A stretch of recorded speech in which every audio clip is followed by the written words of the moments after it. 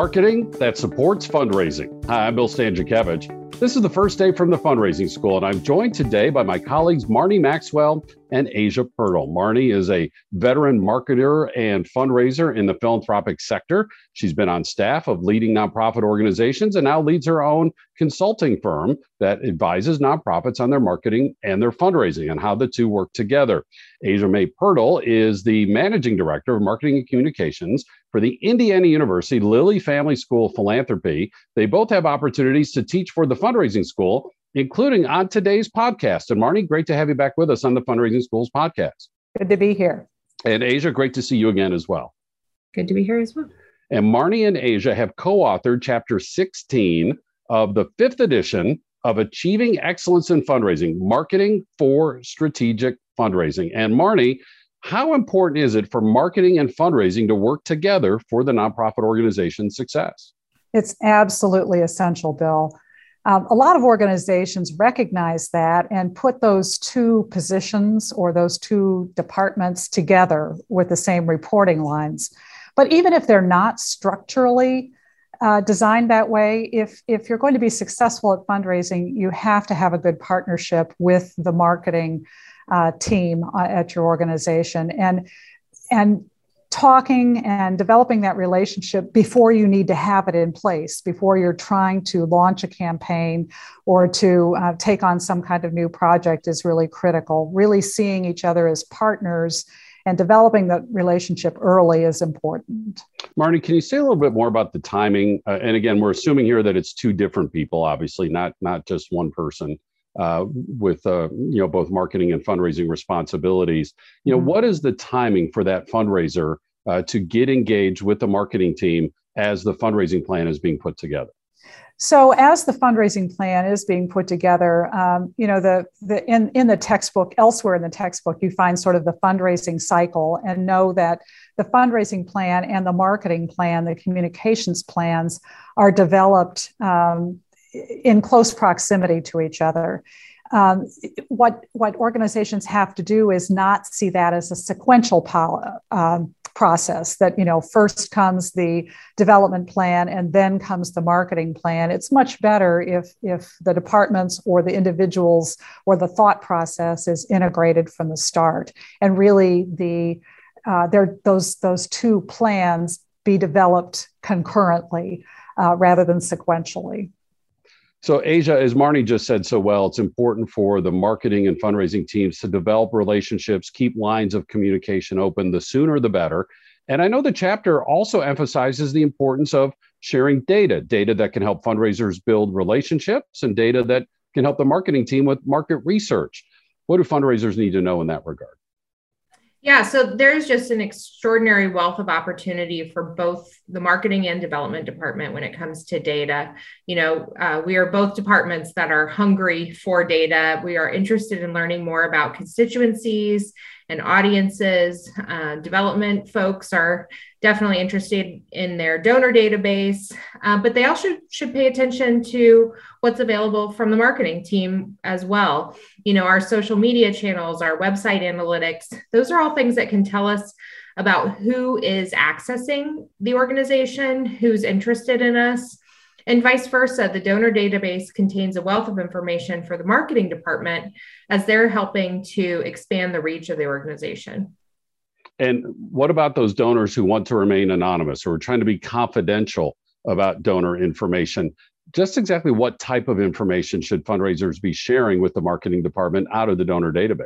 Sure. It can be very aggregated information. It can be information about geography. It can be age information, gender, ethnicity. All of these things are super helpful when any marketing department is trying to put together a strategy. The more information that is there, the better.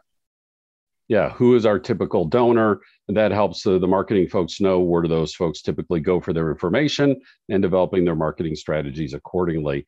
Marnie, your own fundraising expertise spans from getting new donors in the door to working with longtime donors on a planned gift and an estate gift and all the points in between.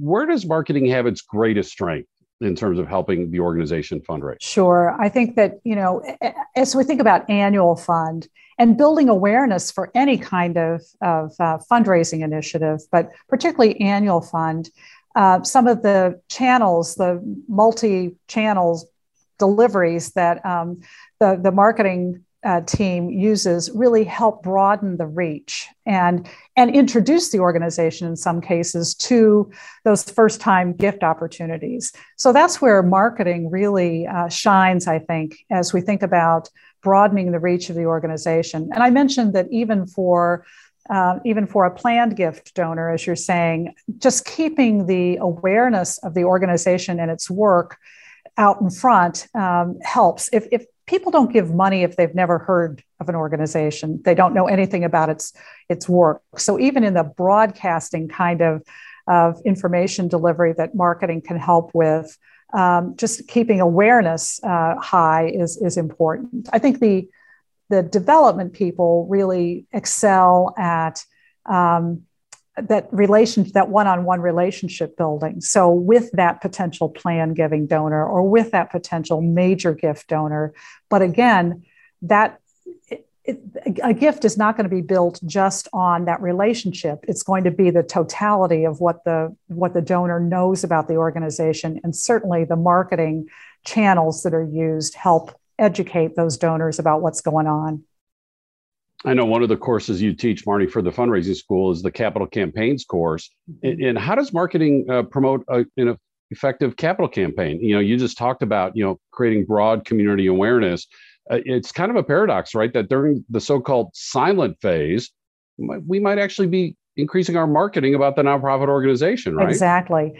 Yeah, with capital campaigns, that silent phase can go on for a while, and it really gives the donors that are going to be approached later in the campaign a longer runway, if you will, to be learning about what the campaign is for. So you don't launch a marketing initiative 5 minutes before you ask for a gift. You really use that runway to be educating the broader community about where the organization's headed. So it's not just the major gift donors that you're engaging at that point, but everybody else too.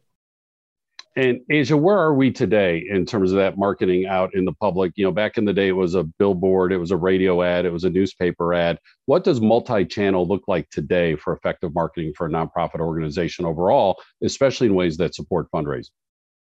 It's an exciting time. It's also a challenging time because there's just so many different channels for an organization to choose from.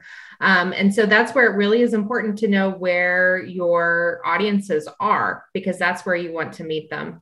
I think we've all experienced the new wealth of advertising opportunities. If you go to Facebook and you're served an ad and it's something that maybe you searched for an hour prior on Amazon, it really is an opportunity to target audiences in new ways. But I also think it's not just about selling, right? We're not selling widgets.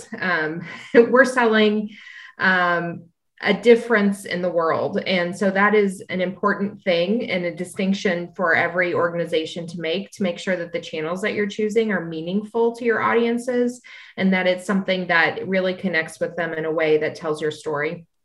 And Asia, telling the storytelling is such a big piece of marketing, such a big piece of fundraising. What guidance do you have for fundraisers and marketers working together in terms of storytelling on behalf of the nonprofit? I think this is a great opportunity for the two departments to really work in concert.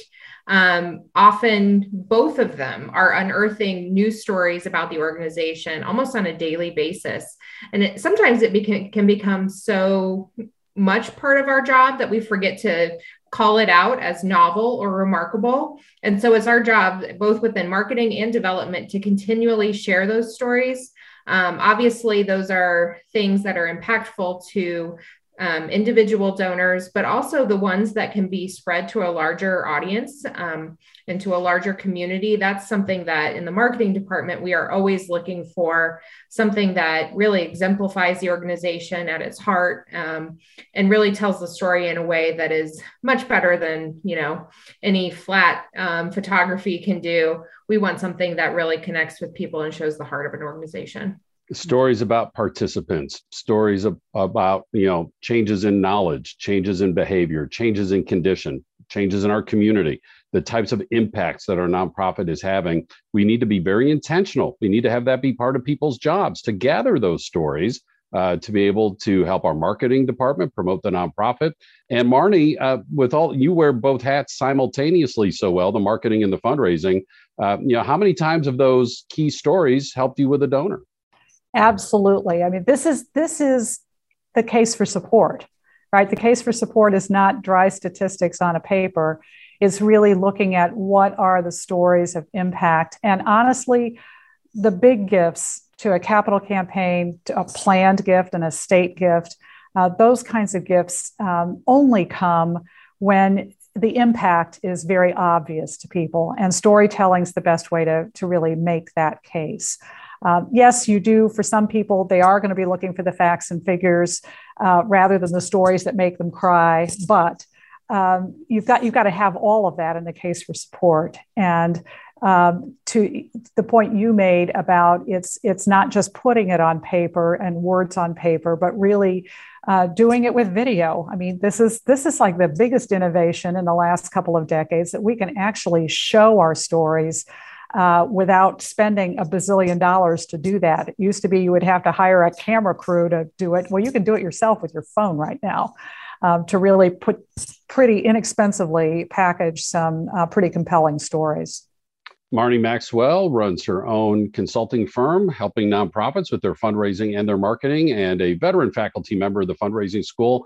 Asia May Pirtle is the managing director of marketing and communications for the Indiana University Lilly Family School of Philanthropy. They have co-authored chapter 16 in Achieving Excellence in Fundraising, the 5th edition, that chapter title, Marketing for Strategic Fundraising. And this is the type of content, in fact, throughout this book, that content is being poured into the courses and curriculum of the fundraising school. Our public courses, which are available in person in more and more U.S. cities, as well as online, both recorded and live, asynchronous and synchronous. And those courses are available online in the United States and anywhere around the world. We also can custom tailor training just for you. It can be for your nonprofit, your region, your association, again, anywhere in the United States or internationally. We have quarterly webinars and, of course, these free podcasts.